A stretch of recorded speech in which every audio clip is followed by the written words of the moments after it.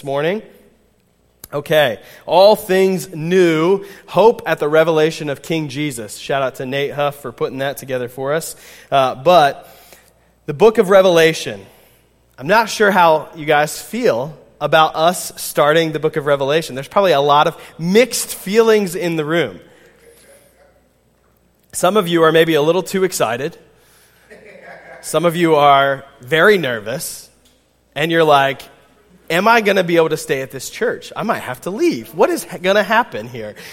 So, I want to put you at ease a little bit, but the book of Revelation starts, Revelation 1:3. Let's see if this thing is going to work today.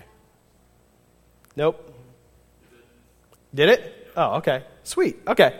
God blesses the one who reads the words of this prophecy to the church, and he blesses all who listen to its message and obey what it says, for the time is near. God blesses the one who reads the words of this prophecy. Now, that's really not how most of us feel about the book of Revelation, is it? Right? Not blessed is the one who reads this, but we think maybe confused is the one who reads this. Or terrified is the one. Or maybe cultish is the one. Blessed?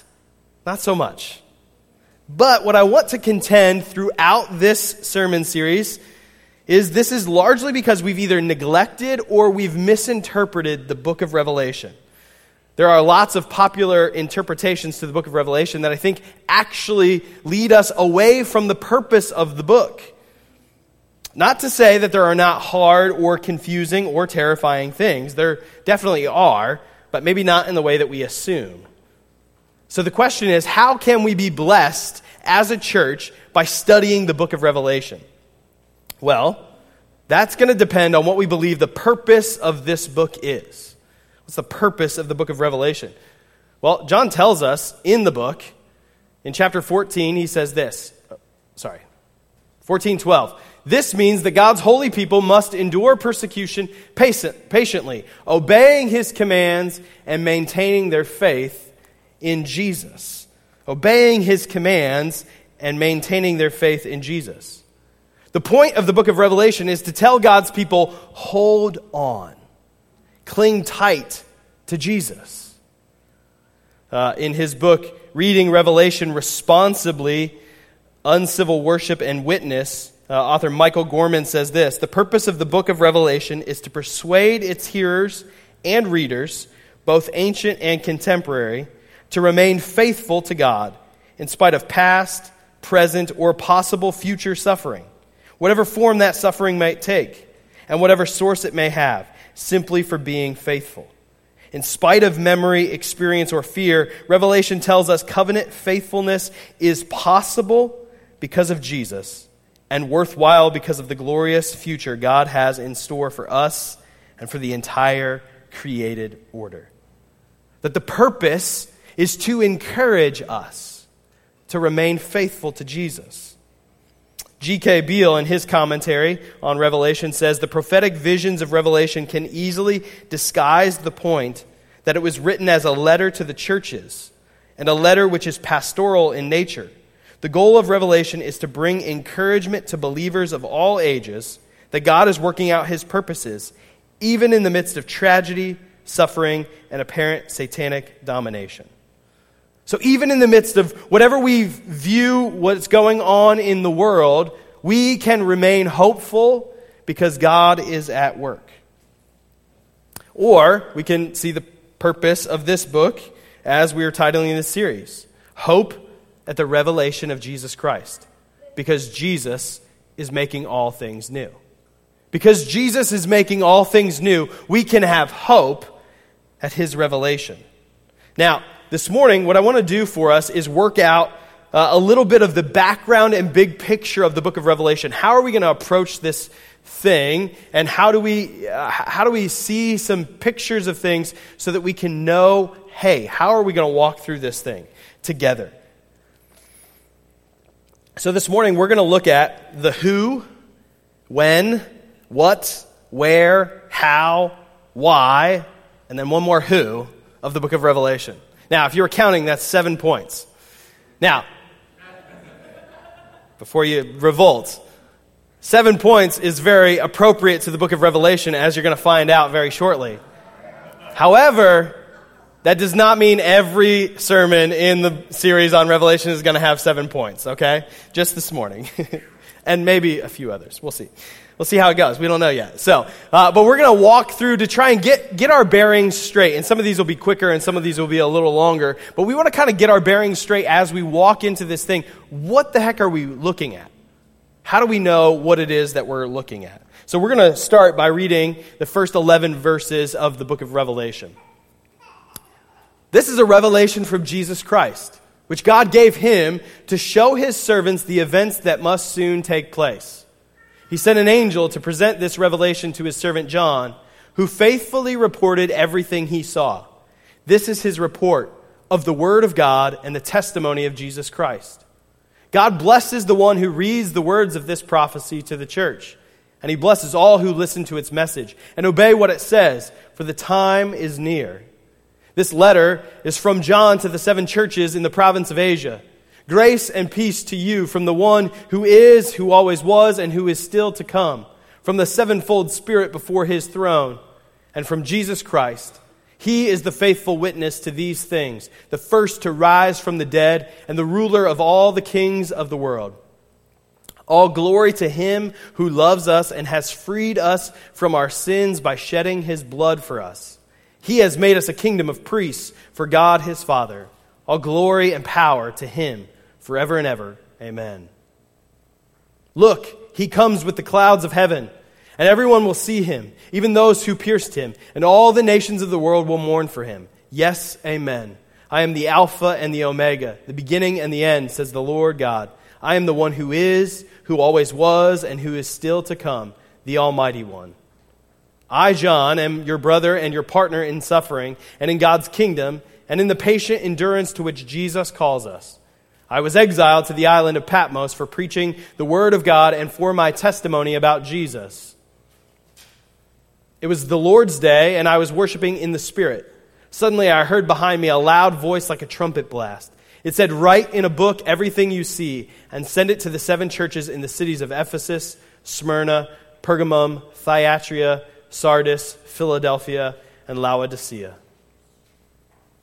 All right. So the first thing we want to look at is the who of Revelation, and that is who wrote the book of Revelation. It's helpful for us to know who's writing this and where are they writing to and all of these things. Well, John tells us that he wrote it. So some guy named John wrote this book, according to verses 1, 4, 9, and 10, right? Just in these first 11 verses we see who that it's identified as John. Now, there are different options that scholars have laid out for who John is. It could be some guy named John who no one knows and is unknown to the church, but has some level of authority over the churches in Asia Minor. Well, that seems like an odd choice, but a lot of scholars take that choice, that it's this some unknown John. I think it's far better for us to assume that this is the Apostle John.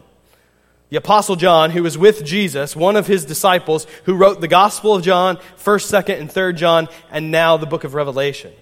Now, the reasons for that are quite plain and obvious, that the New Testament writers, for the church to accept a New Testament book, it really had to have some connection to an apostle.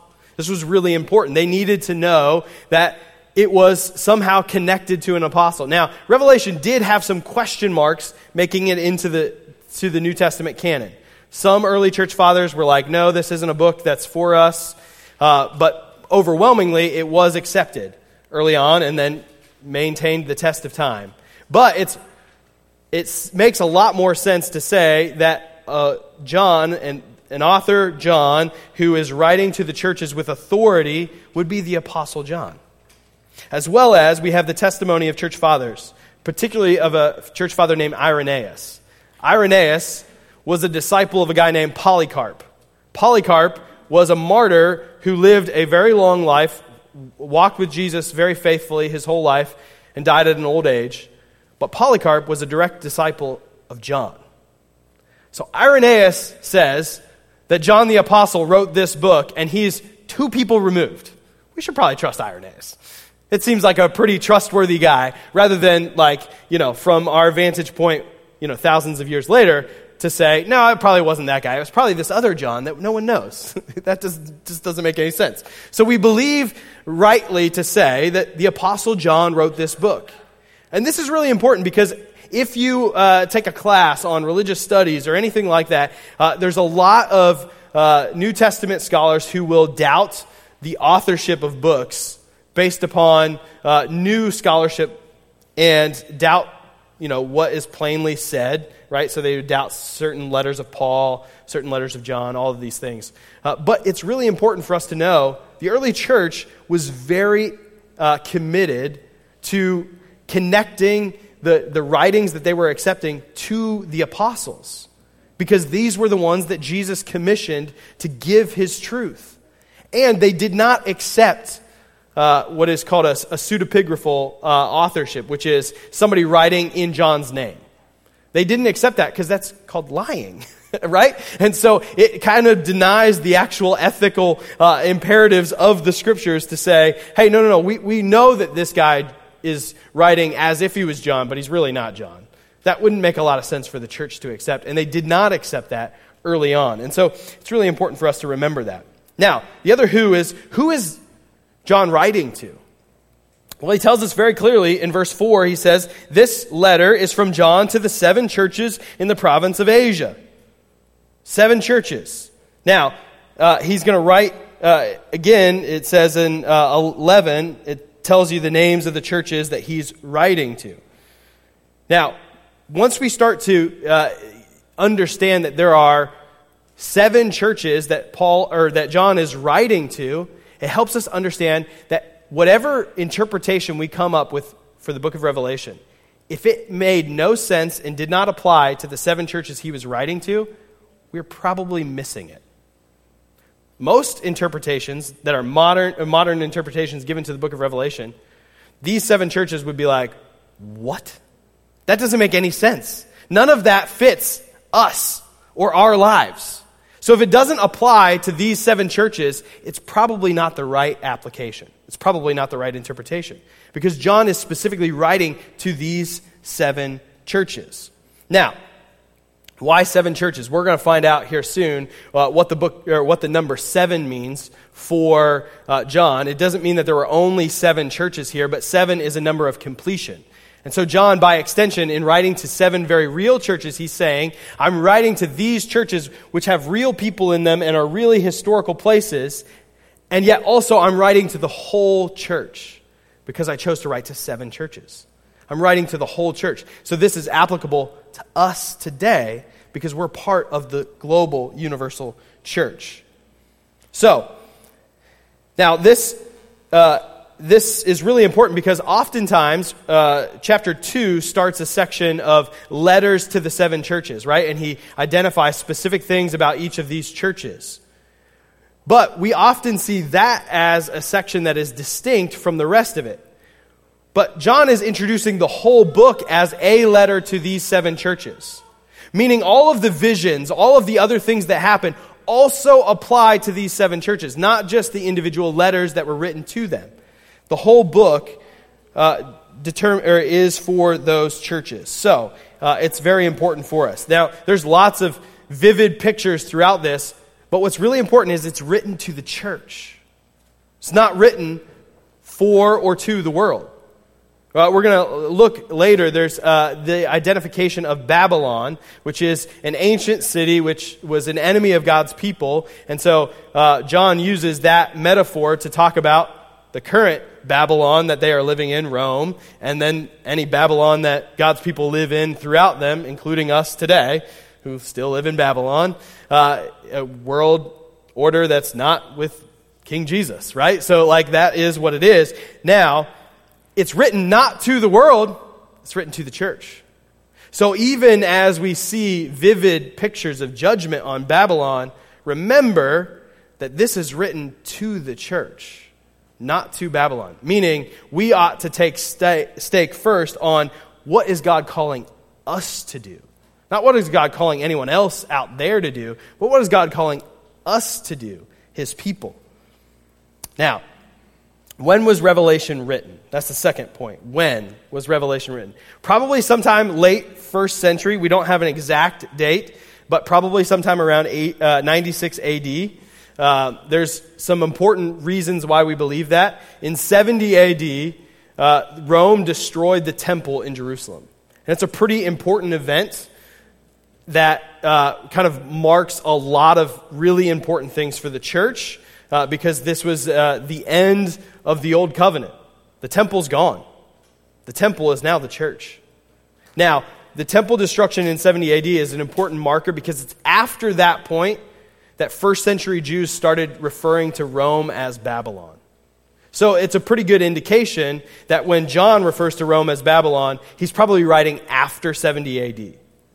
Also, there is some widespread persecution, it seems like, meaning we should look for Roman emperors that did that, and the Roman Emperor Domitian had more widespread persecution of the church and also required emperor worship, which is something that's going to come up in the book of Revelation. So we think it was probably written during his reign, so probably around 96 AD. And that's the testimony of the church fathers as well. The other clue that we get is he addresses the church at Laodicea, an ancient city, that he addresses them as rich.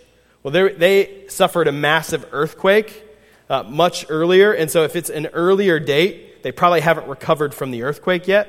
So the fact that he addresses them as rich probably means it's a little bit later of a date. So, what is Revelation? It's our third point. What is Revelation? How do we understand what this thing that we're about to read is? Well, the first thing we can know is that John says it's a letter to churches. He says it's a letter.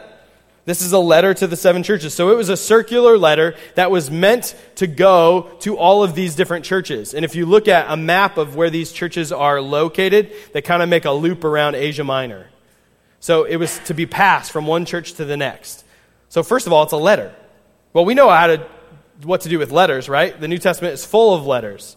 We know how to interpret letters. That makes sense. But this is a very special kind of letter. And John tells us in the very first verse what it is. He says this is a revelation. Now that word is the Greek word where we get the word apocalypse from. So this is an apocalyptic letter. An apocalyptic, prophetic, circular letter. So it's a letter that's sent to churches. We kind of understand, right? The book of Romans, Ephesians, all of those books are that. So we kind of know how to do that. But it's an apocalyptic letter. So what does that mean? Well, we don't really understand very well how to interpret apocalyptic literature because it's not really what we read. When's the last time anyone picked up some apocalyptic literature? Right? That's not what we read. But this was more common in the first century. And so it makes sense that we would read this book and be confused at points because it's a different kind of literature that we don't normally read. So we need to understand, hey, okay, what are some features of apocalyptic literature if we're to understand how to interpret this book well? Well, apocalyptic literature is a specific type of prophetic literature, right? So an Old Testament prophet, right, was bringing God's word to his people in the present moment and also foretelling future things. Now, when we think of prophecy, we typically think in that realm of foretelling future things. That was certainly a part of the prophetic books of the Old Testament, absolutely. But much more of prophecy was written for God's people today to know how to respond to what God is doing today. Also in the future, but what is God doing right now, right? And so prophecy has this sort of focus to it. But apocalyptic prophecy has a focus on the latter days, the end of the world, end of world timing, those types of things. Focuses on end times. But the focus of apocalyptic literature is less on what is actually happening in those things and more on who is revealing those things. That's why it says the revelation from Jesus Christ. Who is the one that is revealing this prophecy is so important for prophetic apocalyptic literature. So it's a focus on who is revealing it. Now, one of the other things that is true of apocalyptic literature is it is highly symbolic and descriptive. Highly symbolic and descriptive. It is meant to be seen, felt, smelled. It's meant to have vivid pictures, right? Prophets were the ones who were standing up saying, hey guys, pay attention. You're not paying attention. You're not paying attention to normal communication. So I got to tell it to you in wild ways, right? If you read the book of Ezekiel, there are all sorts of things that Ezekiel does that you're like, what are you doing, man? It's like, I'm going to lay on my side for like several months to show you this point, right? It's this vivid picture in which God's people aren't paying attention, and so I'm going to wake you up. Now, if you read the book of Revelation, you're going to wake up. There's a lot of vivid pictures. There's a lot of very descriptive things. And so we need to understand that this is the point of those things. Now, apocalyptic literature is also meant to be similar to parables. When Jesus told parables, what did he say? He said, those who have ears to hear will hear. Part of the idea of parables was to reveal to God's people something and also to conceal to the rest of the world. So it is kind of meant to be a little bit confusing, right? It's meant to be a little bit confusing because it's meant to wake you up to ask questions. What does this mean? How do we understand this? How are we not getting this right? If God is going to show up in this kind of terror and judgment, what must we do? That's the kind of questions that this is meant to do for us. So this idea of highly symbolic literature is meant to help us understand, okay, how do we understand all the different parts of this? Now, this book is a circular letter of apocalyptic literature. And so there are a number of different visions in this, but you can break Revelation down into 7 sections. There are 7 sections to the book of Revelation, and each of these 7 sections covers a parallel time period. Okay? It covers the same section of time 7 different times. There are these 7 sections to it, and it's what we call progressive parallelism. So it's a parallel time period, but it gets more and more intense. So the longer you read the book of Revelation, when you're at the end, it's far more intense than when you're at the beginning. And so it's going to cover this same time period 7 different times, and it's going to progressively get more intense. Okay? Now, I'm going to help you out here with this, because we're going to move on to the next point, which will help us. The where of Revelation. So we've already discussed, it's geographically, it's going to these 7 churches in Asia Minor. But where is it at in history, in redemptive historical history? What time period does this cover? All right, so now we're going to look at some charts. All right, you knew the charts were coming, but these are not scary charts, guys. It'll be okay. It'll be okay.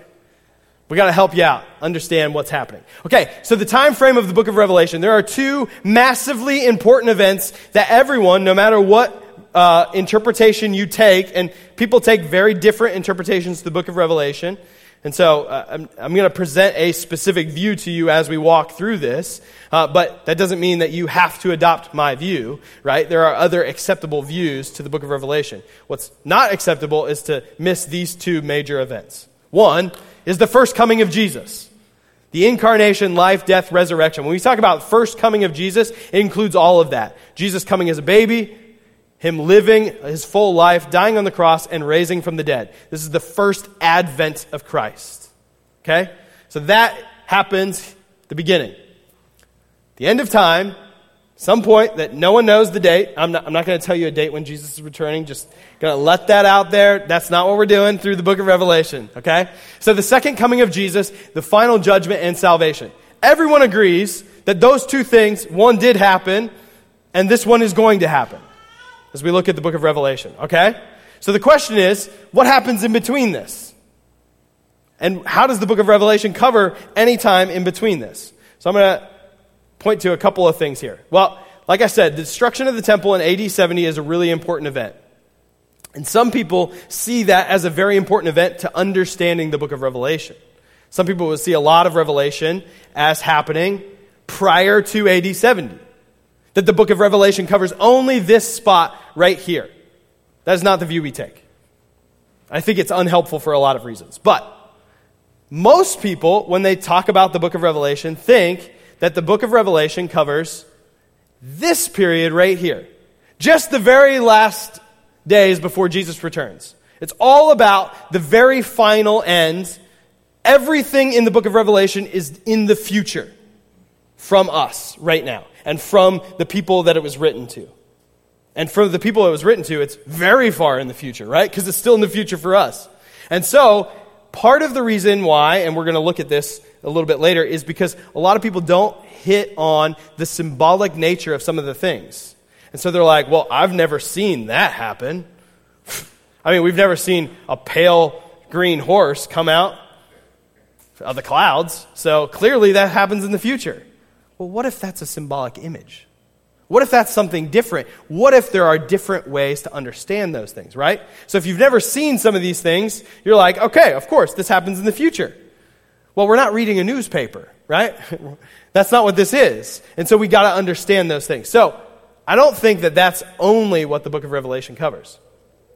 But I'm going to help you to understand, hopefully, throughout this entire time, is that the book of Revelation covers this entire time period between the first and second coming of Jesus. What we call the inner Advent period, or the church age. The inner Advent period, or the church age, is the entire time between Jesus' first coming and Jesus' second coming. This whole time period. So, the churches that John is writing to fall in that time period. City Hope, we fall in that time period. Now, I'm not going to chart us because I don't know where we are at in that time period, right? This is a chart without dates, except for 70 AD. That's the only thing we know, right? So it covers this entire time period. Now, here's what's important. There are some different time periods laid out in the book of Revelation. We're going to come back to this chart multiple times as we walk through. But there's this thing called this 1,000 years. What is this 1,000 years that we refer to? Well, I think it's this whole time period. And I'll tell you why when we get there. But there's another time period that's shown, which is 3.5 years. It's also called 42 months or 1,260 days. It's the exact same thing. Now, the reason we think that this is all this same time period is because of the symbolic nature of these specific numbers and the symbolic nature of how they show up. They show up in multiple places in the book of Revelation, these different time frames. And so they are markers to say, hey, we're talking about the same time period. We're talking about the same thing. Here's a really helpful analogy, and I forgot to look up who said it. I'll tell you where you can find out. My seminary professor, Dr. Michael Kruger, taught my class on Hebrews and Revelation, and I re-listened to all of those lectures, and he quoted somebody, and I can't remember who he quoted, but had given him this analogy, so I'm just going to give it to you. I'm going to embellish the analogy a little bit too, so it's kind of mine. But the way for you to understand this is, right, coming up soon in the fall, there's going to be a Monday Night Football game where the Steelers are going to beat the Colts. That is actually going to happen. That's the prophecy there. So, now, in that game, somebody's going to throw a touchdown pass. And when that touchdown pass is thrown, for the next several minutes, you're going to watch a replay of that touchdown pass. But you're going to watch it from all these different angles. You're going to watch it from the angle of the quarterback. You're going to watch it from the angle of the receiver. You're going to watch it from the wide angle lens. You're going to watch it from all these different angles. This is what the book of Revelation is. Here's the time period. Here's the thing that's happening. Jesus is coming back. Let's look at it from all these different angles. Now, if somebody from the first century were to show up and watch that football game, they might assume, man, they threw 4 touchdown passes in a row. Well, no, you don't understand how replay works. Let me show you. Do you see the timestamp? See, it's the same time period multiple times. The reason they wouldn't understand that is because they haven't watched a football game or seen a TV or watched replay. They don't know how it works. We do the same thing in reverse with the book of Revelation. We read it and we're like, oh, man, the world is going to get crazy. There's going to be this earthquake. There's going to be hailstorms that are going to destroy the world. And then, wait, there's more hailstorms that are destroying the world again? Wait, half the stars fall out of the sky. And then a third of the stars get wiped from the sky. But I thought they all fell, right? We're confused because we're not picking up on the timestamps, picking up on the clues to say, wait a second, this is the same thing from a different angle. We're looking at the same time period from all these different angles. So, this is not how the book of Revelation feels. This is how the book of Revelation feels. It's more like a spiral of, hey, we're walking through this same time period multiple times, and it's getting more intense.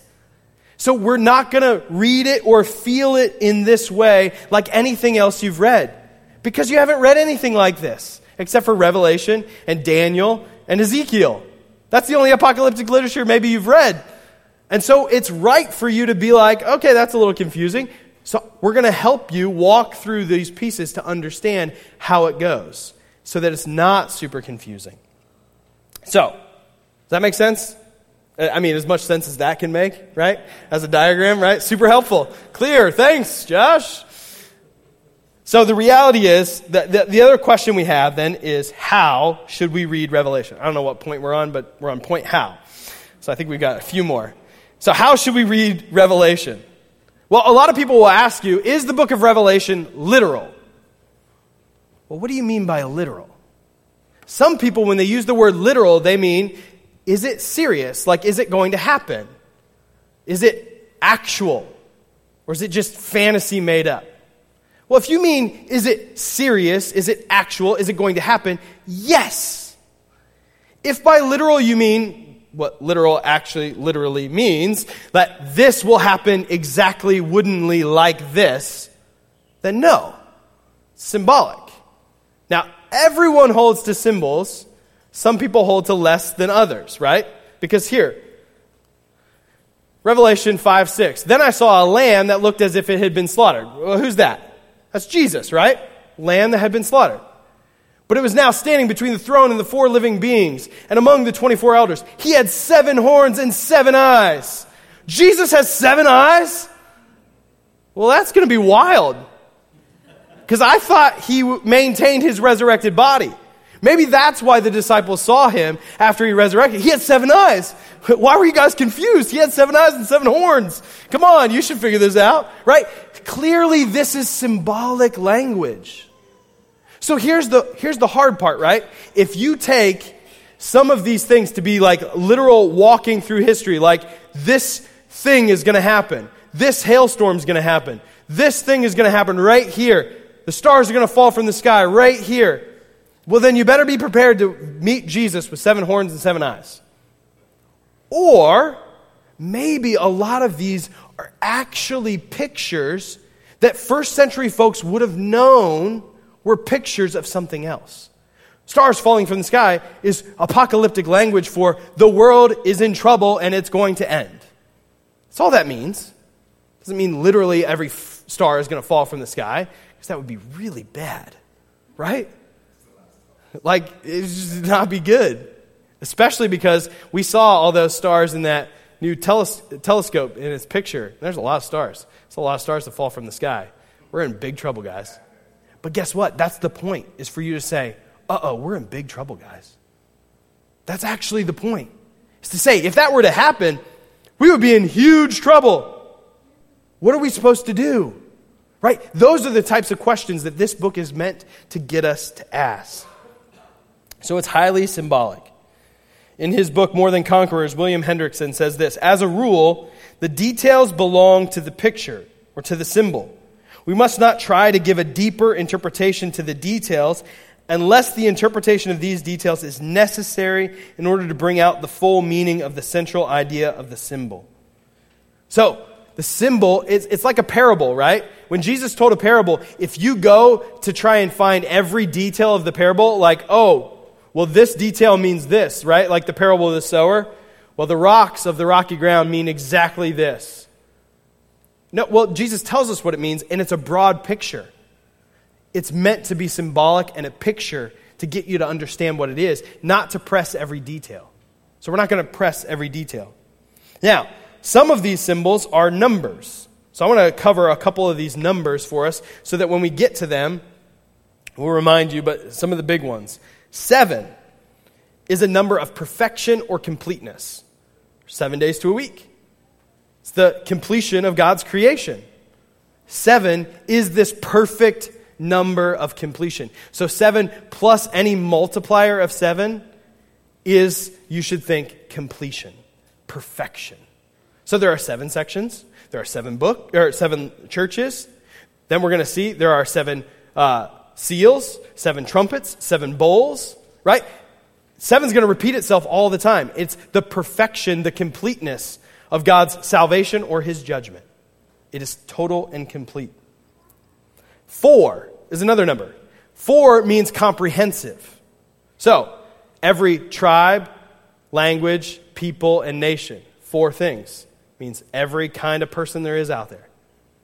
North, south, east, west. 4. It's everything. We're going to see an angel goes to the 4 corners of the world. Not because the world's flat, but that's a way to understand the 4 corners, right? Right? The completeness, the comprehensiveness covers everything. 12 is another number of completeness. It completely covers something. 12 is complete. So we're going to see 12 tribes and its multipliers. 24 elders. 12 Old Testament, 12 New Testament. 12 tribes. 12 is complete. And its multipliers. So there's this number, if you've read any of Revelation, right? There's 144,000. What does 144,000 cover? Well, it's a multiplier of 12. It's the completeness of God's people. Also, 1,000 means big. That's all it means. So if it's 12,000, that means a lot of completeness. Right? It's a big number. That's what 1,000 means. 6 is another number. We'll talk a little bit about 6, not a ton. All right? 6 simply means imperfect. 6 is not 7. That's all 6 is. It's not 7. It's the number of man. It's not a number of perfection, the number of God, the number of completeness. It's the number of man, or mankind, or the world's order, number of incompletion. 3.5 is half of 7.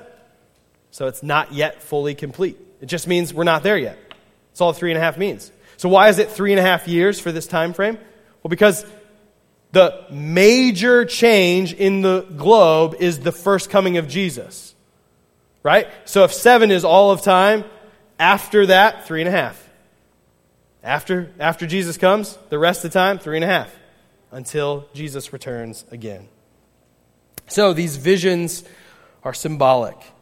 So if we're to read this, we need to read it understanding the symbols, and we also need to read it within its first century context. That people within the first century would understand what these things are. So if we say, well, there's some locusts here, it's probably because John didn't know what a helicopter looked like, but it was really a helicopter. Because it's a locust with some armor. It's probably what it is. People actually see that as an interpretation.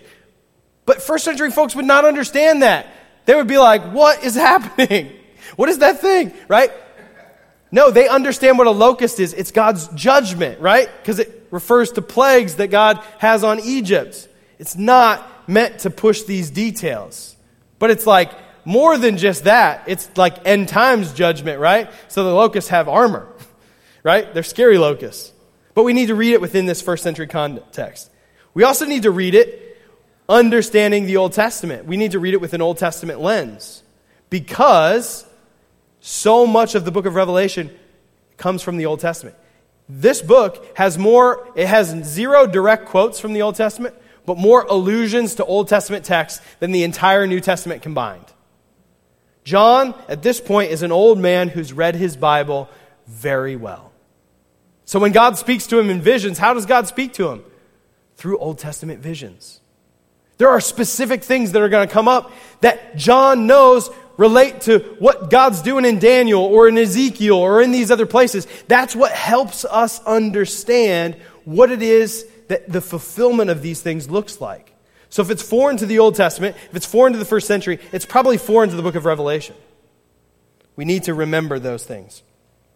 And we need to read it with this already and not yet tension of the New Testament. The reality is, the book of Revelation, more than any other book, holds the tension that every New Testament book has, which is, Jesus has accomplished everything for you, and you don't yet feel it all. Right? That's what it is. Your salvation is completely accomplished. Do you feel like that? Well, no, not yet. It's not fully realized. It's completely accomplished, not yet fully realized. That tension is the tension of the book of Revelation. So you should feel that tension as you read the book. You should feel, wait a second, God is already at work. He is reigning and ruling. Yet he hasn't crushed his enemies yet. We don't actually experience every piece of that yet because it's already and not yet. Okay, finally, why should we read the book of Revelation? Why continue to read this book? Well, I want to pick up on a few things from verses 4 to 8. This letter is from John to the 7 churches to the province of Asia. Grace and peace to you from the one who is, who always was, and who is still to come, from the sevenfold Spirit before his throne, and from Jesus Christ. He is the faithful witness to these things, the first to rise from the dead, and the ruler of all kings of the world. All glory to him who loves us and has freed us from our sins by shedding his blood for us. He has made us a kingdom of priests for God his Father. All glory and power to him forever and ever. Amen. Look, he comes with the clouds of heaven, and everyone will see him, even those who pierced him, and all the nations of the world will mourn for him. Yes, amen. I am the Alpha and the Omega, the beginning and the end, says the Lord God. I am the one who is, who always was, and who is still to come, the Almighty One. This book is meant to encourage us to remain faithful. Jesus is the faithful witness. Grace and peace to you from the one who is, who always was, and who is still to come. It is encouragement for us to remain faithful. That's why we read it. Paul says, grace and peace to you. I am giving this to you so that you would know God's grace and that you would be encouraged to remain faithful. We also read this because Jesus is the ruler of the kings of the world. He's Lord of lords. Now, for you and I, as Christians who have read these and know Jesus as King of kings and Lord of lords, that sounds awesome, but maybe doesn't mean the same sting as it did in the first century. You see, Caesar was Lord. Rome said that the emperor was Lord. So Jesus is Lord means Caesar and no other is not. Jesus is the only Lord. The whole book of Revelation is meant to be a little bit of a prophetic letter against the empire. The empire. Don't choose the empire. Because the fate is sealed for the empire. It will lose. Babylon will fall. Rome will fall. Every kingdom of the world will fall. This kingdom that we live in will fall. This empire will fall. It will fall. Everyone will fall. Jesus is Lord. Choose Jesus, not empire. That's the whole point of the book. Remain faithful to Jesus. Choose him, not empire. It is an encouragement for our witness.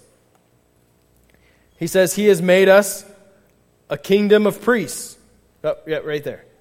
He has made us a kingdom of priests for our God. We are to be priests to the world. We are to bring Jesus to the world. This is for our witness. And it is for hope for the future. Hope for the future. Now the final why is really the second who of Revelation. Who is the focus of Revelation? King Jesus.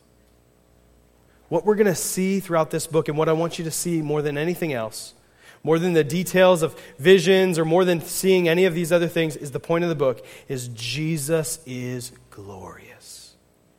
There's a reason that so many worship songs come from the book of Revelation. There's a reason that John has such poetic language to describe Jesus, because in the Spirit he is taken to see the King of glory, and he is transformed by him. Jesus is the faithful witness to God. He declares who God is and what he's like. Jesus is the first to rise from the dead, giving us the hope that we also will rise from the dead because Jesus rose from the dead for us. John sees Jesus with his embodied resurrection body, knowing that I will also get an embodied resurrection body. He is the first to rise from the dead. He is the King of all kings. There is no king but King Jesus. He rules over all the nations. Any time throughout all of history in which any ruler has set themselves up to be the ruler of the world, in all their arrogance and pomp and circumstance, with all their military power, they are nothing before King Jesus. King Jesus rules the world. He is in charge of the globe. He sits on his throne right now. John's going to take us right into the throne room to see Jesus on the throne. He is in charge of all things. As Proverbs says, the king's heart is like a stream of water, and the Lord directs it wherever he wishes. Jesus is in charge of the world, not evil, wicked rulers. He is our Savior. He shed his blood for us. This is the crazy thing that we're going to see throughout the book. Jesus is King of kings and Lord of lords. He has more glory and honor than any king, than any ruler throughout all of human history, and yet he went to a cross for you and I, rebels against him. He is both King who is glorious and Savior who sheds his very own blood for you to be welcomed home. He is not a distant ruler who says, go out there, subjects, and do this thing for me. No, he says, I will go there for you. I will go ahead of you. I will go to the cross for you. The point of the book of Revelation is to get you to say, I want to be with the Lamb who was slain. So if you're here today and you're not trusting in Jesus and him alone for salvation, I want to tell you that Jesus will return surely. And you can welcome him and be welcomed by him by looking to his first coming, where he went to a cross for you and I to pay for our sins so that we could be welcomed home, forgiven, and loved eternally by God. Jesus is the coming one. It's interesting, the book is going to say at the beginning, God is the one who always was, who is, and who is yet to come. And in the end, it's going to say he's the God who always was and who is, because he's coming back. He is no longer yet to come. He is the coming one. He will surely return. As surely as it is that we look back at the cross, that's as sure as it is that Jesus is coming in glory to welcome his bride home. We're going to see pictures of that. He is the Alpha and the Omega, the one who is, who always was, and who is still to come. Hopefully you picked up on it in this section. There is some great Trinitarian language throughout this whole section. There is God the Father, the sevenfold Spirit, which again does not mean there are seven Holy Spirits, right? Seven is completeness.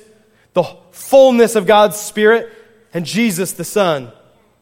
The one who is, who was, and who is to come. That is the God of the universe, and that is King Jesus. That is who we worship.